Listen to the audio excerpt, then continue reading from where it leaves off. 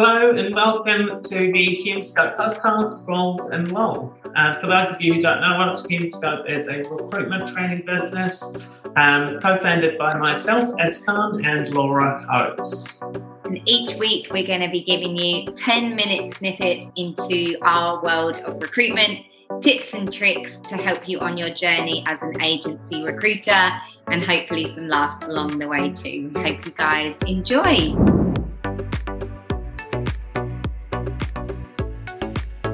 Feels weird that I'm looking down at my computer.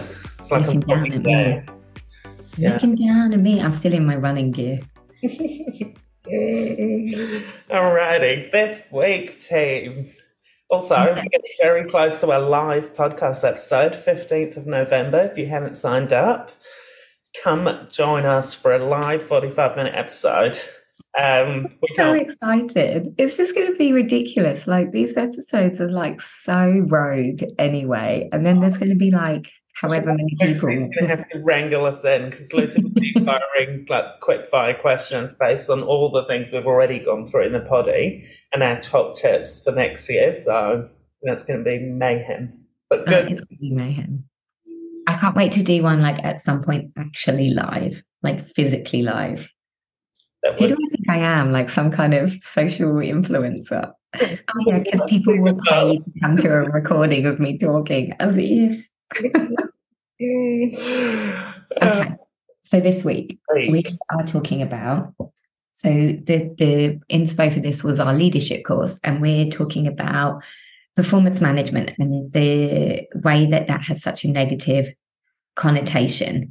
And I guess what we want to touch on as well is the difference between, or starting to ascertain the difference between a skills gap versus a motivation gap, because a skills gap can always be addressed by training. It's like your current team member is here, they need to get to here, we can fill the gap with something practical. But a motivation gap, as we know, is like the person has all the skills, but for whatever reason, they're not actually putting them into practice or able to see the results from the activity they're doing. And I think we often associate performance management with negative, whereas actually it can be a really positive experience for people if we're helping them uncover their own motivation gaps to get to where they need to go. But I just don't think it's done that well. No, it isn't. And I think it stems from not actually understanding why someone's not performing. I think the assumption when someone stops performing in recruitment agencies, especially when they have performed in the past, is that we need to now hit them with KPIs, get them to do more. And it's like, no, you need to stop. That person is capable. It's, in my experience, 80% of the time when someone stops performing, it's not a skills gap. It's not an industry thing. It's a personal thing. Something is happening to that person to make them not want to actually perform. But people, when they're not happy in a business, they're not engaged, will purposely, there's a whole heap of studies, will start underperforming purposely. Mm-hmm. So it's not you need to do more of this. It's actually, before the performance improvement comes into play, you need to work out what's going on. Is it that they're disengaged with their team? Could it be a new management structure that they suddenly disengage with? And it's those little things that we think, this won't matter, like new manager coming in won't affect the team, and sometimes it affects someone dramatically, and it can be the tiniest thing. New manager comes in, even if it might not be the person's underperforming their manager, it could just be a new person in a business they just don't gel with, and all of a sudden they start blowing that out of proportion. Is this business for me? Start underperforming. And so you need to, I think, work that out first before you look at a performance improvement plan. And the second thing is, if you don't have regular catch-ups with your team, you're not talking about KPIs not consistently, but talking about metrics, and you're not having those regular catch-ups, if all of a sudden you start going, we need a performance improvement plan, it's rarely going to work. What that do is push someone out and go, fuck, this is scary, they're telling me to do more of this, and I already don't like it here. Now's my cue to go, which is, I would say, 95% of the time when someone in recruitment is on a performance improvement plan, they leave. Yeah. And it's often like, unfortunately, from a leadership perspective as well, like the leaders have already decided when they put someone on a performance improvement plan, like And that's why I think when we talk about this, we do call it performance improvement as opposed to performance management, because performance management gives the connotation that we are managing someone's performance potentially to an exit. Whereas performance improvement, the whole connotation of that is that we are actually trying to get someone to where they need to go in our business. And I think that's the difference. And I think you're so right. Like, if you don't have any container of safety, structure, boundaries around someone, and then they're put on performance management and they're being really metrics managed, they're being micromanaged essentially. And so for someone who's been allowed pretty much free reign to then go on to, like, it's really demotivating and disheartening.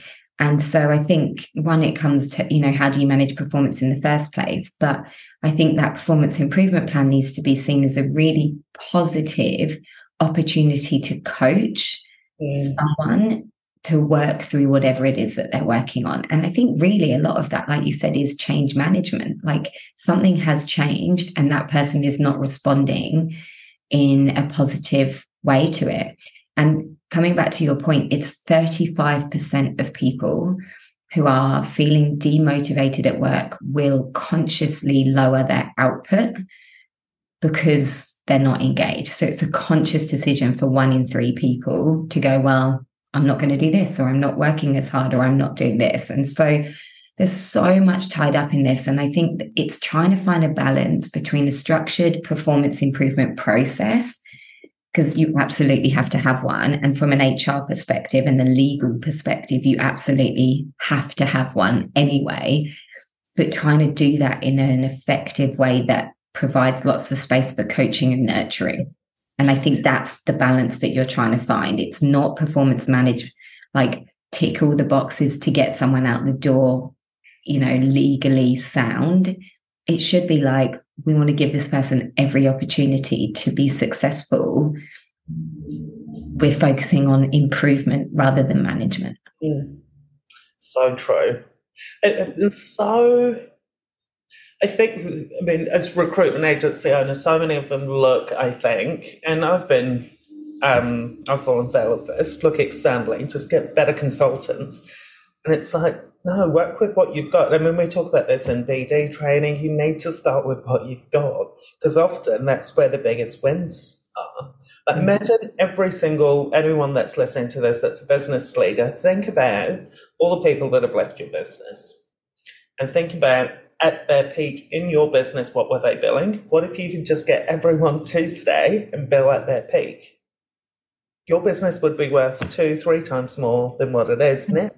And the opportunity cost, like, we know how time consuming it is to hire experienced talent.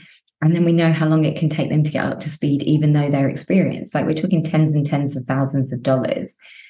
And so I think we often press go on a performance improvement plan when it's already lost. I think that's it's like the last stage in the process. And so there needs to be this proactive focus on how we measure and manage performance. Do you have monthly one-to-ones in place? Do you have quarterly reviews? Do you have a career pathway with competency frameworks and targets for people, like a really clear-cut pathway? Do you do a regular skills gap analysis so that you are focusing on upskilling your people? Are those monthly kind of coaching check-ins so that you can start to uncover when someone maybe isn't happy or there's some kind of motivation barrier or a block? Like, it comes with proactive management to start with. And then the performance improvement piece should then be a positive conversation based on, okay, none of that is working. What will work? Or how do we give this a final push before one of us maybe pulls the pin? But it all needs to be managed up front. And if you're coming in, just like, if you have one of those environments where you're like KPI free, just you've got a billings target, do what you want, come and go when you want, and then you hit people with a performance plan, they're going to leave because they're not seeing it being a productive or positive experience. It's a patronizing one. Yeah. So I think it's all how you manage performance in the first instance. And then when you do notice, okay, we've got something going on here, do we have a structured framework that we can take someone through that provides lots of opportunities for coaching as opposed to just hitting someone around the head with a load of metrics? 100%. And this ties in with our KPI episode. This is why they're so important. If you're not tracking performance, and if all you're doing is looking at the dollars and they drop off, you've got nothing to measure against to go, hey, Laura, just wanted to catch up. We're obviously not seeing the end result, but let's work together and work out what we should be adjusting to. You did XYZ in Q1 of this year and the market was booming. Let's look at market factors. Let's workshop what we should be doing and help the person to go, we're tracking this for you. We're helping you along. We want you to be successful. This is what you did then. You've done the same again this quarter, but that's not produced the same results. What ideas do you have? Do you think you need to be doing, and sort of proactively managing it that way? And it's so hard to introduce a performance improvement plan when you're not tracking anything and you're just going, as long as you make money, you're safe. You're fine. And then when you don't make money, he'll hit you around the head with a really, really fucking boring standard performance management document that we've pulled off the internet so that you can't come after us with Fair Work Australia. You can't actually make it work, but you can't turn this around. We can't turn your way out, but we're doing it in a nice legal way that everyone feels like they've done the right thing. Yeah, and then lastly on that, if you are doing that or in a business like that, that has huge ramifications to the rest of your team. Yeah. But they will see that. People pick up on all of that. It is not a good look for you internally. So be structured, be proactive, think about the person and their situation and why they might be underperforming. Don't assume it's a KPI thing. Really try and work it out. And when you are putting something in place, do it in an intelligent way and actually don't give someone the answers, in my opinion. I'm like, you need to workshop with the person. These are the metrics that you've done. This is what's not happening. What do you think we need to be doing to get you to where you want to go? You've told me you want to achieve X, Y, Z. It's not happening under the current structure. How are we going to get there? What help do you need from me? Let's put some structure in place so you feel supported to actually get what you need from this. Otherwise, it's completely pointless. And ending on that note. Otherwise, it's completely pointless. Performance improvement. Positive note to end on. Otherwise, it's a waste of your time. This is a very serious episode, but what I think we should do for another episode in the future is talk about coaching, like how to be coached effectively and how to provide coaching, because I think that's ultimately what this is. Cool. Buddy team, last plug, live webinar episode, 15th of November, 11 o'clock Melbourne/Sydney time. If it goes well, me and Laura might do an in-person live one next year. Yeah. And we might, oh my God, we're going to have to get some jokes at the ready. It's called Rolls and Lols. But if we only have 5 people tuned into the live online one, we're doing it, so. That we're never doing it again. Egg on our face. Thanks, guys. Hello, it's us again. You thought the podcast episode was over, but it's actually not. Just a quick fun, we are actually going live. We're doing our first ever podcast live episode where we are going to go through 10 different subjects and our top tips on each of them. Things that are super relevant for recruiters in real time, things that we've seen in the market over the last year and what we are likely going to see as recruiters in the next year and our top tips on that. It's going to be super engaging, very quick fire. It's not going to be boring. You'll get a lot of lols. So stay tuned. You will hear heaps about it on our socials and emails, but we are really looking forward to it. Yeah, we cannot wait. Our top tips for 2024 coming at you live. You'll experience all the bloopers. We're looking forward to basically having you in our living room for our Poddy app. Yay!